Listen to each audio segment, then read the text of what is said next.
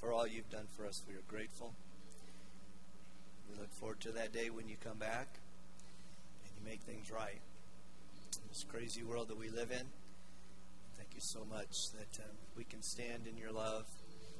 We don't have to fear, for you have things under control.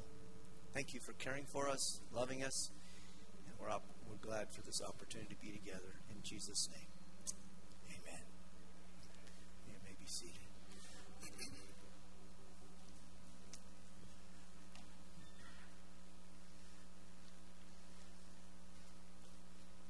All right, I love you. It's good to be with you. And I really do. Really love you and appreciate you. Thank you for your prayers this week. It is well with my soul. I don't know if it's going to be well with my voice. But we're going to give it our best shot today. I thank Pastor Simon for his excellent sermon. As usual last week, he does a great, great job. So thank you. And we have to thank him for the new video projectors. Look at this. You cannot believe the difference when he had the new one over here on Wednesday or whatever, and the old one, which was good, over here. It was like you needed sunglasses. It was so bright. And so thank you, Simon, for your great work on that, working so hard and changed light bulbs and everything that goes along with it. So thank you so much for all that. I really, really appreciate that. So as Simon said, kind of a little bit of the schedule. Next Sunday I will finish the book of Ruth, and we'll follow up and get that. Then the next 3 Sundays, just so you know, in August, just so you're aware of all this, it's on your sermon outline in the bulletin there too. Information's there. I'm going to ask you to be here. I will be on vacation, and I'm looking forward to a little bit of time away. And we'll be in Lake City. And just so you know, we went to Lake City last time. We only went for 24 hours, okay, over July 4th. That was just to get my grandkids up for the July 4th celebration. So now we're really going to go, for however many hours are in a week. 168? Does that sound about right? Yeah, you're going, I don't know. That's just Sunday, Monday, Tuesday, Wednesday, Thursday, Friday, Saturday. Is that good? Yeah? 24, 7 times 24 is 168. That's right. Okay. So here's the schedule.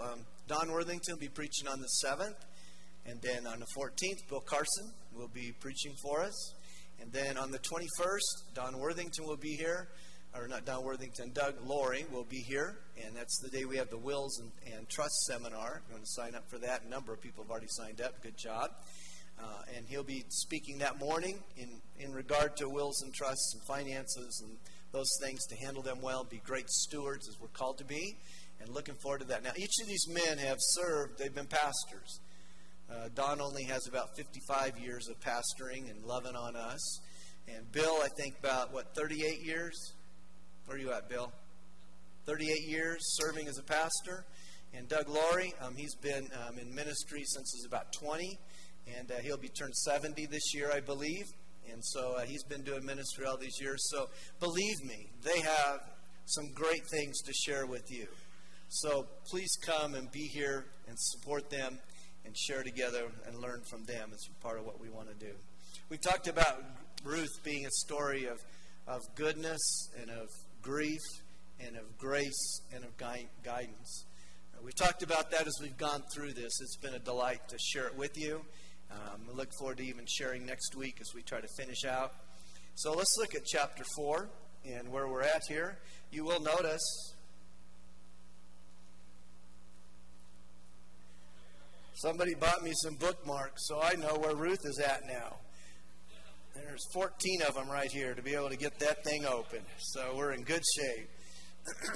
Thank you to whoever did that. I can find it now. All right. I'm going to get this thing done so I have a voice for the second service too, right? Chapter 4 of the book of Ruth. Grab a Bible, tablet, phone, whatever you got to open it up so you can read it too. Now Boaz had gone up to the gate and sat down there. And behold, the Redeemer, of whom Boaz had spoken, came by. So Boaz said, "Turn aside, friend, sit down here." And he turned aside and he sat down. And he took 10 men of the elders of the city and said, "Sit down here." So they sat down. And he said to the Redeemer, Naomi, who has come back from the country of Moab, is selling the parcel of land that belonged to our relative Elimelech. So I thought I would tell you of it and say, Abide in the presence of those sitting here and in the presence of the elders of my people. If you will redeem it, redeem it. But if you will not, tell me, that I may know, for there is no one besides you to redeem it, and I come after you. And he, the Redeemer, first Redeemer, said, I'll redeem it. And Boaz said, the day you buy the field from the hand of Naomi, you also acquire Ruth the Moabite, the widow of the dead, in order to perpetuate the name of the dead in his inheritance. Then the Redeemer said, I cannot redeem it for myself, lest I impair my own inheritance. Take my right of redemption yourself, for I cannot redeem it. Now this was the custom in former times in Israel concerning redeeming and exchanging. To confirm a transaction, the one drew off his sandal, gave it to the other, and this was the manner of attesting in Israel. So when the Redeemer said to Boaz, buy it for yourself, he drew off his sandal. Then Boaz said to the elders and all the people, you are witnesses this day that I bought from the hand of Naomi all that belonged to Elimelech, and all that belonged to Chilion and to Mahlon. And Ruth the Moabite, the widow of Mahlon. Also Ruth the Moabite, the widow of Mahlon. I have bought to be my wife, to perpetuate the name of the dead in his inheritance, that the name of the dead may be cut off from among his brothers, and from the gate of his native place. You are witnesses this day. Then all the people who were at the gate and the elders said, we are witnesses. May the Lord make this woman who is coming into your house like Rachel and Leah, who together build up the house of Israel. May you act worthily in Ephrathah, and be renowned in Bethlehem. And may your house be like the house of Perez, whom Tamar bore to Judah, because of the offspring that the Lord will give you by this young woman. Just so you know, make sure you know. Last week, Simon was already scheduled to preach. I think he might have told you that. I don't know. I didn't call him on Saturday night and said, you got to do a sermon, okay? He was scheduled to preach. God worked that out very well. I did come at 11:30 and led Class 101 and did the member meeting that day. So I did not have a whole day off quite yet, okay? You know, Sundays are days off for pastors anyway. You know that, right? Yeah, so anyway, just so you know that. Then Simon didn't get called. He did a great job, as usual. I did get to hear most of that sermon when I came. All right, as we think about it, here's the plot. We go through it again, right? We've got the need. Needing to get food brings a move. The move brings the deaths. The deaths bring a move. The move brings help. The help brings marriage. Marriage brings a child. And the child brings a king. And through a king comes Jesus. The last two are next week, so don't miss it. As I thought about it, trying to put things together just as a little bit of an outline, first we see in these first couple verses that Boaz, he acts. In chapter 2, we see Ruth taking action. She says, we need to work, we need to get provided, we need to have food, so I'm going to go out into the fields, and I'm going to go do what I need to do to take care of our family. In chapter 3, Naomi and Ruth take action. Naomi knows that there's a possibility that Boaz could be the Redeemer, and so she sets up this plan, as Pastor Simon gave last week, and says, this is what you should do, and Ruth follows through and takes on and puts that action into movement. And now Boaz acts in chapter 4. And as Pastor Simon pointed out last week in chapter 3, it is a very interesting chapter. Very interesting chapter of what takes place as this kind of proposal comes through. You know, as you were reading through Ruth again this week,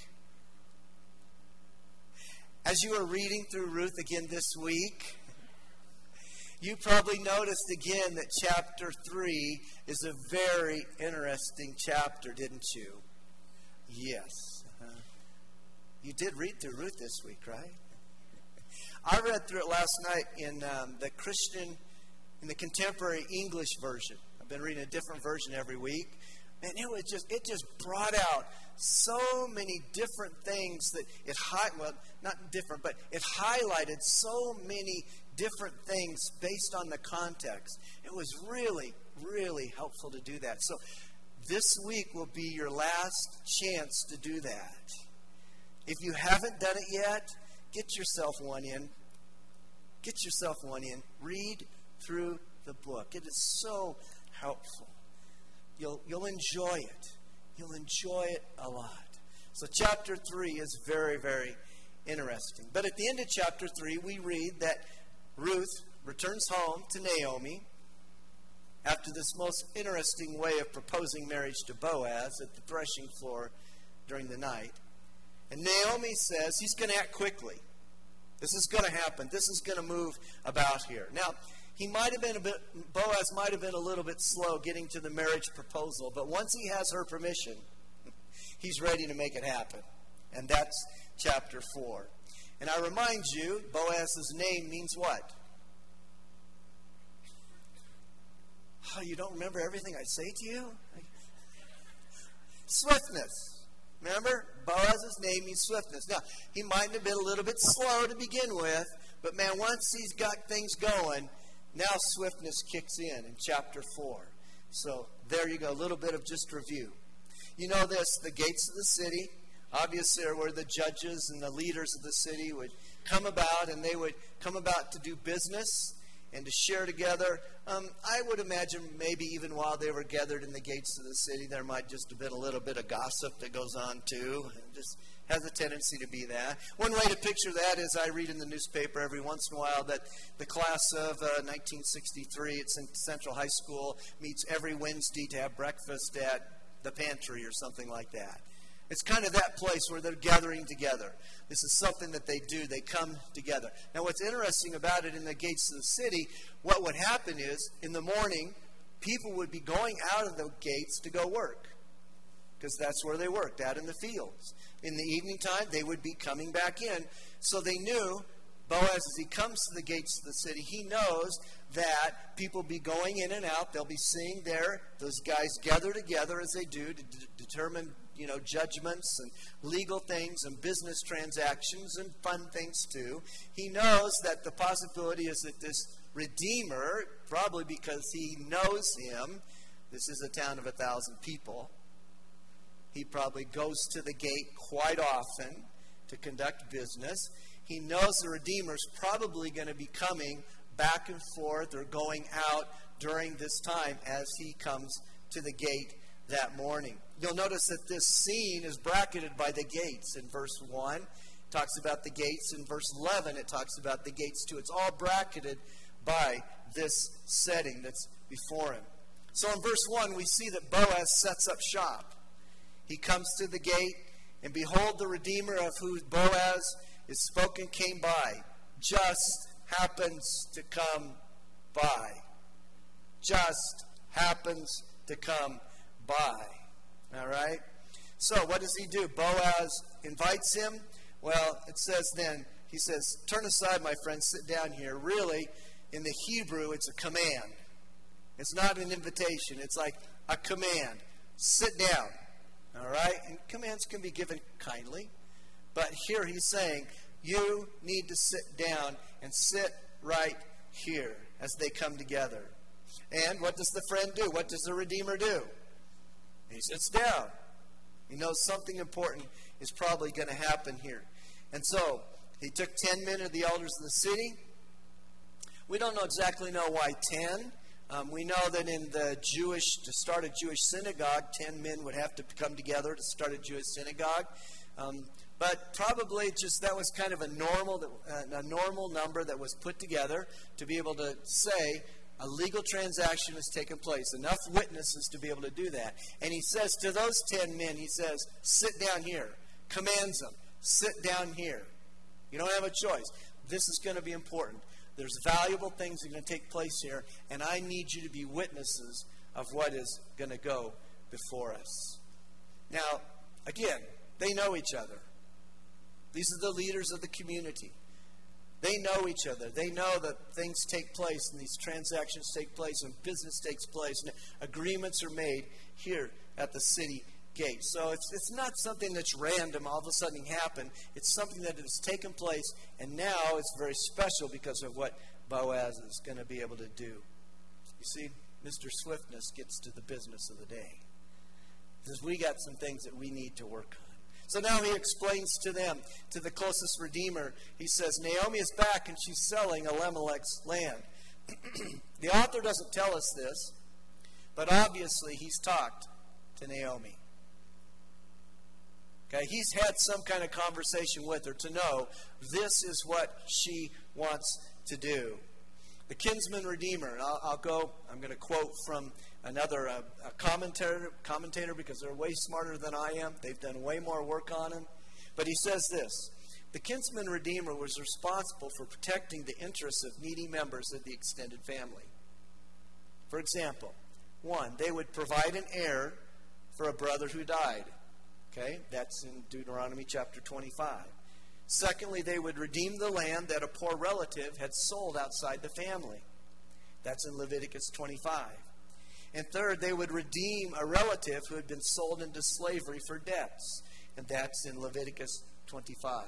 They go on to say, as they're talking about that, and they're looking at the culture and the environment they lived in, technically, widows could not sell their husband's property. That's found in Numbers 27. However, since in this case, this commentator says, Elimelech had no children, brothers, or uncles, the community apparently gave Naomi the right to dispose of the land. Because she couldn't farm it herself, she had to sell it. And buying it was a part of the Redeemer's obligation to Elimelech. So it gives us a picture, a little bit broader picture of the kinsman redeemer. And Simon went over some of that with you last week. Just a little bit different take from a different commentator. And Boaz says, as he knows what Naomi wants to do, he says, you have a right to the land. You're the first redeemer. But if you won't buy it, I will. The redeemer says what? Yeah, I'm in. I'll take it. That sounds like a pretty good deal to me. Got the cash to be able to do it, the means to be able to do it. I'd like to have that land. And then the surprise. And then the surprise. And one more thing. If you redeem the land, you also take responsibility for Ruth. So you can continue Elimelech and Mahlon's family line. And their name, perpetuation, is taking place. And in verse 6, the Redeemer says, well, if that's the case, I can't redeem it because I'm going to impair my own inheritance. So you can take my right of redemption. Let me go again to another commentator. Boaz has presented the kinsman a dual responsibility. If he agrees to act as the redeemer, he must pay both for Elimelech's land and to support Mahlon's widow, Ruth. If the kinsman could buy the land without Ruth, then the land would become part of his estate, and he would pass it on to his sons in his name. However, if he marries Ruth, then her first son and the land are both reckoned as Mahlon's. In that case, the kinsman would have paid Naomi for the land and paid to support Ruth's son, and her son, but none of that expense would be credited his estate. It wouldn't be his. Worse yet, if this redeemer only had one son, then all the property would be inherited in Mahlon's name, and in order to maintain the name of the dead with the property, the kinsman would have risked losing his own name, not being perpetuated. Now, I know that's a lot to swallow, but what he's saying is he couldn't do it because, as he says, it would ruin my inheritance. I can't take this on because this inheritance would end up going to somebody else. It would go to Elimelech's family, not mine, if I take on this responsibility. That's why he has to say, I can't do this. Because I have my inheritance set up. My sons have their inheritance. But if I take this on, it doesn't become mine. It gets passed on through Elimelech in his family, and it's on his side, not on mine anymore. Now, think with me. I think you'd agree with me that when the first Redeemer says, no, I can't be the Redeemer, and turns his right over to Boaz, that Boaz is secretly saying in his heart, yes, yes, yes, I'll redeem it. I'm in. this is really good news. I'm glad. Now, he's not saying it out loud, of course. But inside, in his heart, he's going, yeah, yeah, yeah. God, I don't know that he's really interested in the land, but he's really interested in Ruth. Right?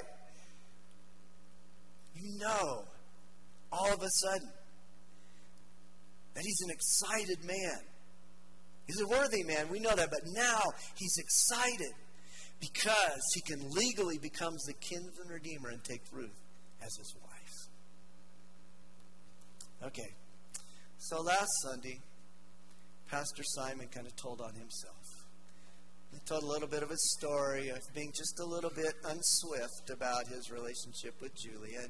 And Julie had to kind of move that relationship on just a little bit more quickly.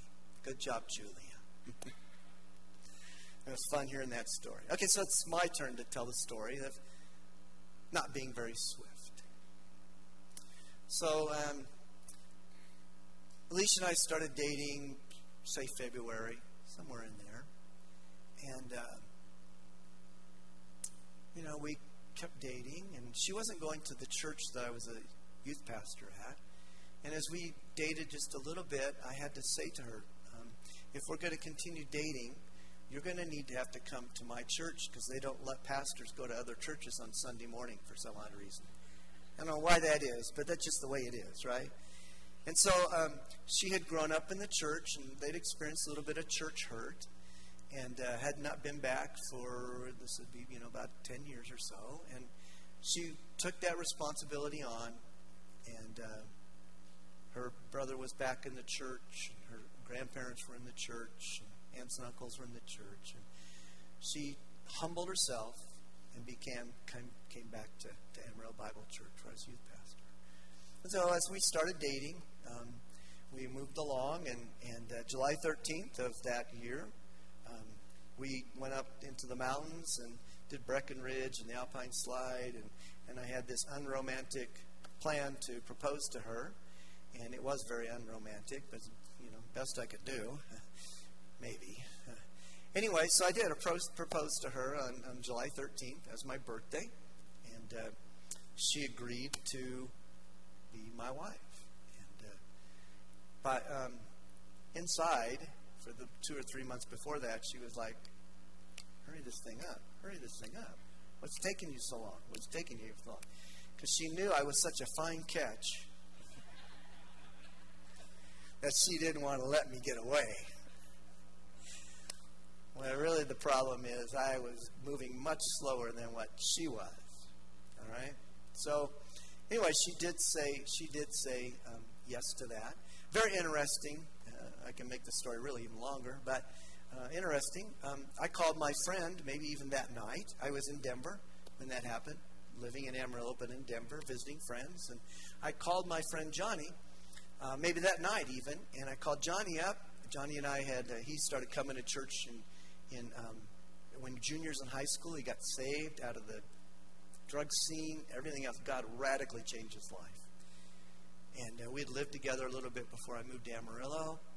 I called Johnny up and I said, hey, Johnny, I'm getting married on December 9th or 19th, I think it was, and I want you to be in my wedding. And he said, Scotty, you can't get married on December 19th. I said, why not, Johnny? He said, because I'm getting married on December 19th. I said, you're not getting married December 19th, Johnny. He said, yeah, he is. I asked Debbie to marry me the other day. He said, when did you ask Alicia to marry you? I said, today. So I had to change our wedding because I had to get my brother from Moody Bible Institute in Chicago, my friend from Indiana, my friend from Chicago. I had to get everybody here, so we went to November 26th and got married Friday of November 26th. And then I went to Fargo, North Dakota on December 19th or whatever it was to be in his wedding, and it was freezing cold, and it was just an ugly day in Fargo, North Dakota in the winter. That's a little bit of our story. So I, too, was not Mr. Swift when it came to asking Alicia to marry me. But once we got things going, July 13th to November 26th, moving pretty good. Got going, yeah? Way to be, Mr. Swift. But thank you, Alicia, for choosing me and allowing me to be a part of your life for 39 years now. Grateful for you. You're a tremendous wife. tremendous wife. Simon's got a good one too. We're grateful. Very, very grateful for how God has put us together. But Boaz, a little bit slow to get into, okay, Ruth, let's have a relationship here, a right relationship. But once he gets the permission, he becomes Mr. Swift, and he gets things done as in chapter 4. Well, the author here, as he writes this, he gives us a cultural explanation here in verse number 7. The words, "Now this was the custom in former times in Israel," leads us to believe, as I said in my first sermon, that this book was written many years after the story took place. What does it say? Now, this was the custom in former times in Israel concerning redeeming sin. What he's saying is, that used to be the way it is. That's not the way it is now. That's what he's communicating there. Because this story was penned many years after the story took place. So he takes off the sandal. There's this taking off the sandal and giving it away in the presence of the witnesses, whether it's a demonstration of a binding legal agreement, the transfer of rights. It would be like this, if we could picture it in our time. Like in former times, a man was as good as his word, right? And so he said, this is going to be the deal, and he gave that man or that woman a firm handshake and said, that's good. We've got an agreement. It's all good. That's former times. You know how they are today, right? Unfortunately, a man's word is accompanied by legal paperwork. And all that simply means is just like what a clock means to a preacher. Nothing. You understand that. It used to be, in former times, you say, this is my word, this is my handshake, we got a deal. But that's not the case now. We know that.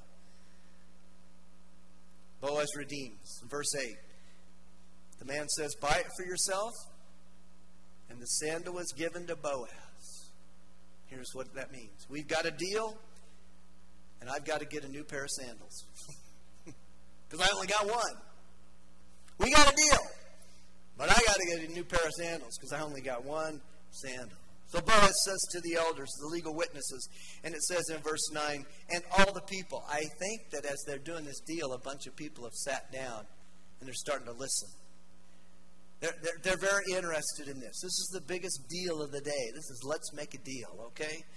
It's right here. And all these people, a bunch of people have joined him as they're listening to what's taking place in front of them. They say, Boaz says to the elders and all the people, you've witnessed this. Here's the sandal. I got it in my hand. I bought from the hand of Naomi all that belonged to Elimelech and all that belonged to Chilion and to Mahlon. But really, the best part, I got Ruth the Moabite, the widow of Mahlon. I have bought to be my wife, to perpetuate the name of the dead, to keep that name going, the family name going in his inheritance, that the name of the dead may not be cut off from among his brothers and from the gate of this native place. You're witnesses this day. This has taken place. I've got Ruth. I've got the land. You're witnesses of the two purchases I validated by the one sandal I hold in my hand. Here's the evidence. And the witnesses, what do? Man, they're excited about what's taken place. They offer 3 blessings. They hear the words. They see the sandal. The transaction has been made. We're happy for you, and we want to offer our blessing. Blessing number 1. May the Lord make Ruth like Rachel and Leah. Rachel and Leah didn't have any children. Married to Jacob. And then the Lord opened their wombs so that they birthed 12 sons, the 12 tribes of Israel. Now, when we think about this, sometimes these blessings are kind of interesting. When we think about Rachel and Leah, there were 12 sons, but they didn't birth all those 12 sons. Because some of Rachel and Leah's handmaidens got involved in that too. And they helped too. So it's really weird. You get this blessing, but you have this two ladies who fought all the time in jealousy and covetousness, and said, oh, I'm not having enough kids, so let's get my handmaid, let's get our servant involved in this too. Really kind of weird to me. But they saw that as important, the 12 tribes of Jacob, to be able to do that. So, but it's the sense of perpetuating. It's the sense of a family. May kids come to you now that you have made this decision. Blessing number 2, may you, Boaz, act worthily. This is the third time, again, that's a key word throughout the book of Ruth. You find it in 2:1, you find it in 3:11 about Ruth, and you find it now in 4:11. That's a word that you follow as you look at it. You circle that word, you go, because I've seen that word before. It means something here. May you, Boaz, act worthily in this area. I think they're saying this. May your worthiness, because he's already been called a worthy man in chapter 2, verse 1. That's who he is. That's his character. Now they're saying, may that continue. May you continue to be worthy in this decision you've made, in this blessing we give to you. And then the blessing number 3, may your house be like the house of Perez, because of the offspring the Lord will give you through this young woman. Now this is very interesting too. Chapter 3 is very interesting, so is chapter 4. Here's what one of the commentators says about this. Perez was the father of the most prominent clan of Judah, the one to which Boaz belonged. Perez was the son of a Levirate union between a man and his daughter-in-law, Tamar. Genesis 38. Weird situation, or interesting, should I say. Interesting situation. Just as Ruth and Boaz's marriage is going to follow this Levirate custom. Here's what one of them says about Levirate marriage. The duty of the brother-in-law was to father a male heir with his brother's widow to carry on his brother's name and ensure his inheritance. Deuteronomy 25. Tamar and Judah later bore twin boys named Perez and Zerah. And ironically, out of Perez's line, both King David and later Jesus Christ the Messiah were born. Matthew chapter 1, verse 3. This is a testament to God's prevailing mercy.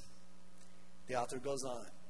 For even the most flawed and sinful of men can be used and blessed by God, not because of their merit, but because of God's grace and the power of repentance.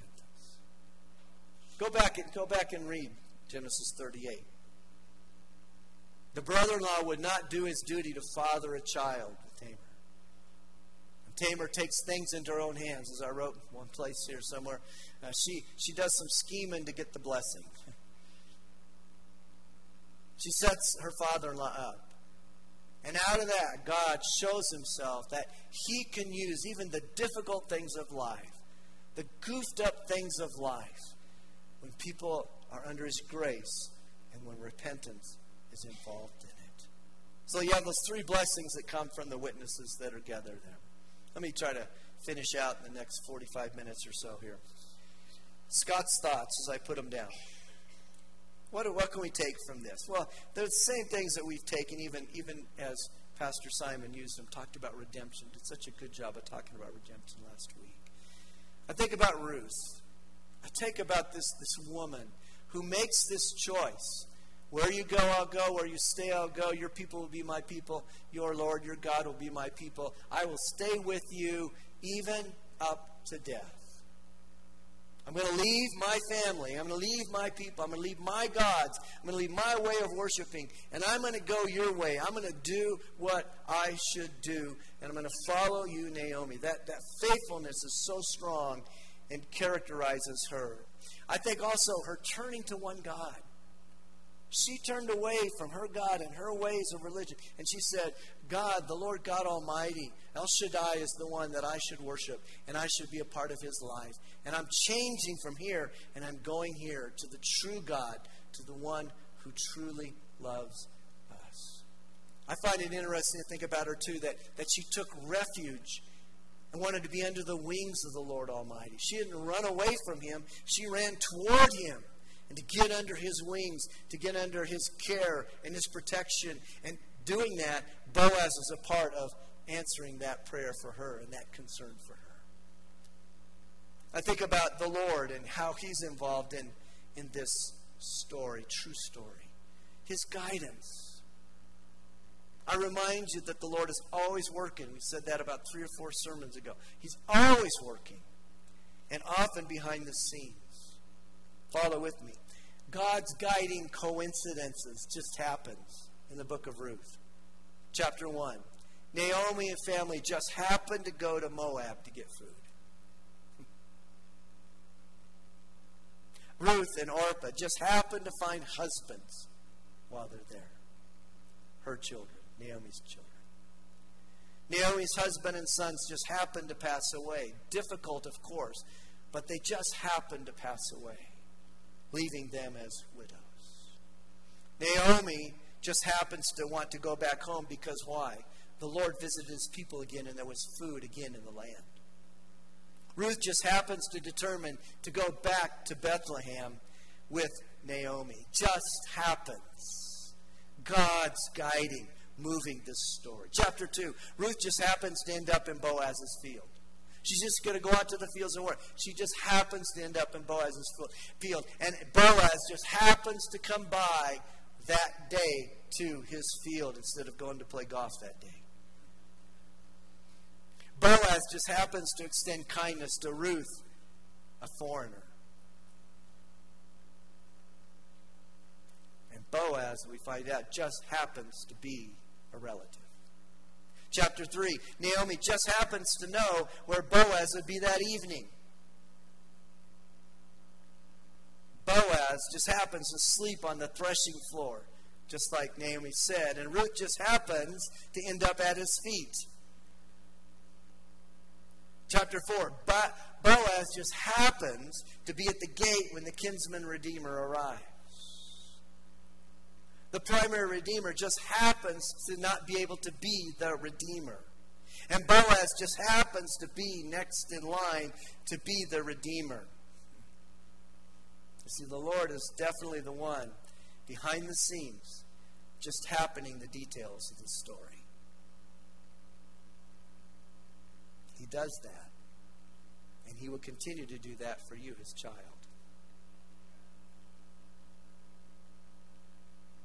Looking back. Look back over your last week. Think back over your last week. This last week that you just went through. How was God guiding things in your life? When you were maybe going, I don't know what to do. I'm not sure what I'm supposed to do. And then you make a decision and you go and you look and you go, God, your guiding hand was right there. I didn't even know that. And yet, you brought that about. I bet you if you look back over I bet you could find 3 to 4 to 5 instances of God's guiding hand behind the scenes that you had no idea what was going to happen or what to do. And God was guiding and putting things together for you. He's doing that all the time. And not always behind the scenes. Sometimes he's just right out in front as the glorious one. Just making sure you know what to do. As I'm thinking about that, it's not in my notes, but when Simon was changing the projectors this week, as I was telling you, the good old projector was on here, and the new one was over here. I mean, like I said, you about needed sunglasses to look at this thing. It was so bright. And you know what? Sometimes God's like that. He's present, but it's just a little bit blurry. He's behind the scenes, as it were. But sometimes, it's just brilliant. You just know that was God. I think there's a picture also in here of this. God is at work, but you know what? He needs us to join him in that work. Aaron, sitting out here. Bunch of medical equipment. Your brothers are with you there. God provided all that medical equipment, but you know what? It's in Oregon. It needs to get here. God had a plan for all that stuff to get together, and Aaron had no idea. No idea. All of a sudden, people are calling him saying, we got all this medical equipment. We got all this medical equipment. But you know what? He's got to get it here. See, God's doing his work, but now Aaron's joining God's team. And has been joining God's team. And that's what you've been doing as a child of God. God's doing his work, but he needs us to join with him to get his work done. And that's how he works.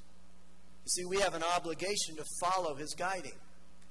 As He leads us, we have the obligation. I haven't given you this quote in a long time, but somebody reminded of me the other day. The only thing more costly than obedience is disobedience.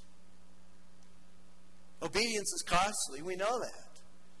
It costs us something to follow Jesus Christ, but it's more costly to disobey Him. The only thing more costly than obedience is disobedience. Thank you, Lord, for how you work in our lives. I think about Boaz, his swiftness. He got done what needed to be done when it needed to be done in chapter 4. Took him a while to get there.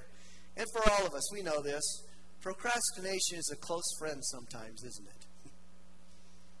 Mr. and Mrs. Procrastination. You know, sometimes they're friends that we need just to separate from a time, right?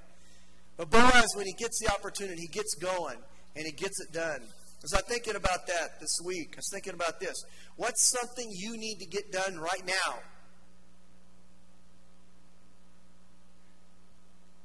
Maybe you've been delaying on it. Maybe you've been sitting on it. But there's something that you need to get done right now. You see, you've heard of the tyranny of the urgent. There was a book written on that, a little book written years ago. Tyranny of the urgent. We get done the urgent things when really what we need to do is we need to get done the things that are important. Let's not get wrapped up in the tyranny of the urgent, but let's make sure we stand with the immediacy of that which is important, that which really needs to be done. I face it all the time. My work, all the blogs that I get, you know, I just find myself reading. What I really need to do is I really need to get to a sermon and write a sermon. But yet, you know, that ding, ding, you got email. Y'all know it. We all know it. What's the really important thing that you need to do today to handle, to put into order? Because God has been speaking to you about it. And you need to do it. That's what Boaz did. He handled that. We think about his worthiness and his character. He took care of his workers in chapter 2. We read about that. He provides food for Ruth and Naomi. He doesn't take advantage of Ruth that night at the threshing floor. His integrity and honesty to present to the kinsman. He probably could have got away with it. But no, he said, I need to present Ruth. I need to present the land and what Naomi wants to do with the land. And I need to be honest about Ruth, that he would come alongside. Maybe he could have got away with it. I don't know. But the fact is, he was honest about it. He was a worthy man in that. It says, I was thinking about that. How would my friends characterize me as a worthy man? A man of character, of God's character that could be trusted. It would be hard to say anything better of a person, that he's a worthy man, a godly, worthy man or woman, student, child, because your character is so much like Jesus. And then, as Pastor Simon pointed out last week, Boaz being the kinsman redeemer, the one who's a picture of what Christ has done for us on our behalf. Jesus came as the Redeemer, and if we allow Him, He can redeem us from our sin and give us a new life like Boaz gave Ruth. A new life. A second chance.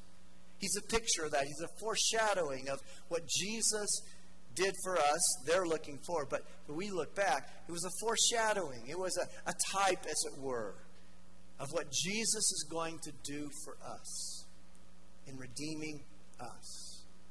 And buying us out of the slave market of sin. Our feet were mired in the mucky clay, and yet He took ourselves and He set our feet, so when we come to know Him, He set our feet on the rock. Jesus Christ. Boaz, a picture of that. You see, it will be well with your soul when you follow close to the Lord. When you walk in faithfulness with others like Ruth. When you hear and obey His guiding voice through the Holy Spirit and the Word. You can read the book of Ruth. You can be that, but I've also been informed that we still have a number of daily breads. and open windows that will help you in your quiet time with Jesus.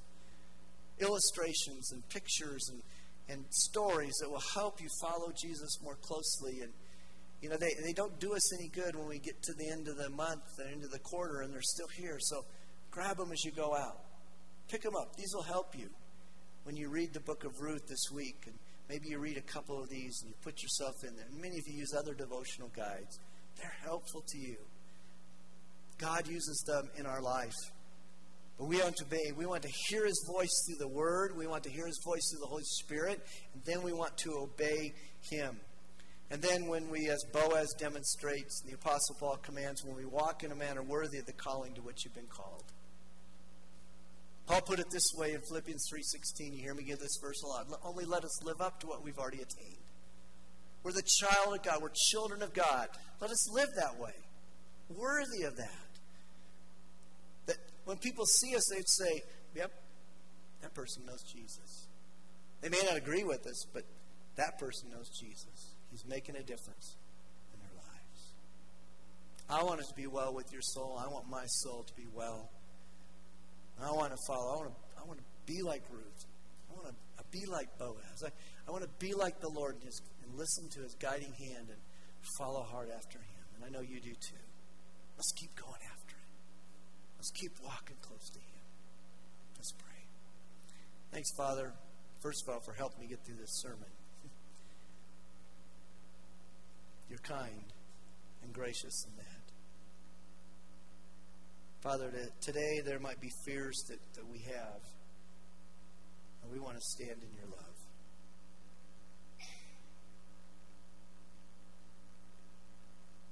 Because perfect love casts out fear. Doesn't mean we're not concerned. Of course we're concerned. But we don't have to live in fear. You've not given us the spirit of fear or timidity, but of power and of love and a sound mind. Father, as we see your hand in our life, help us to obey, no matter how hard it is. Just like you were guiding Ruth, Naomi, Boaz, and they obeyed. They followed through with what you were doing in their lives.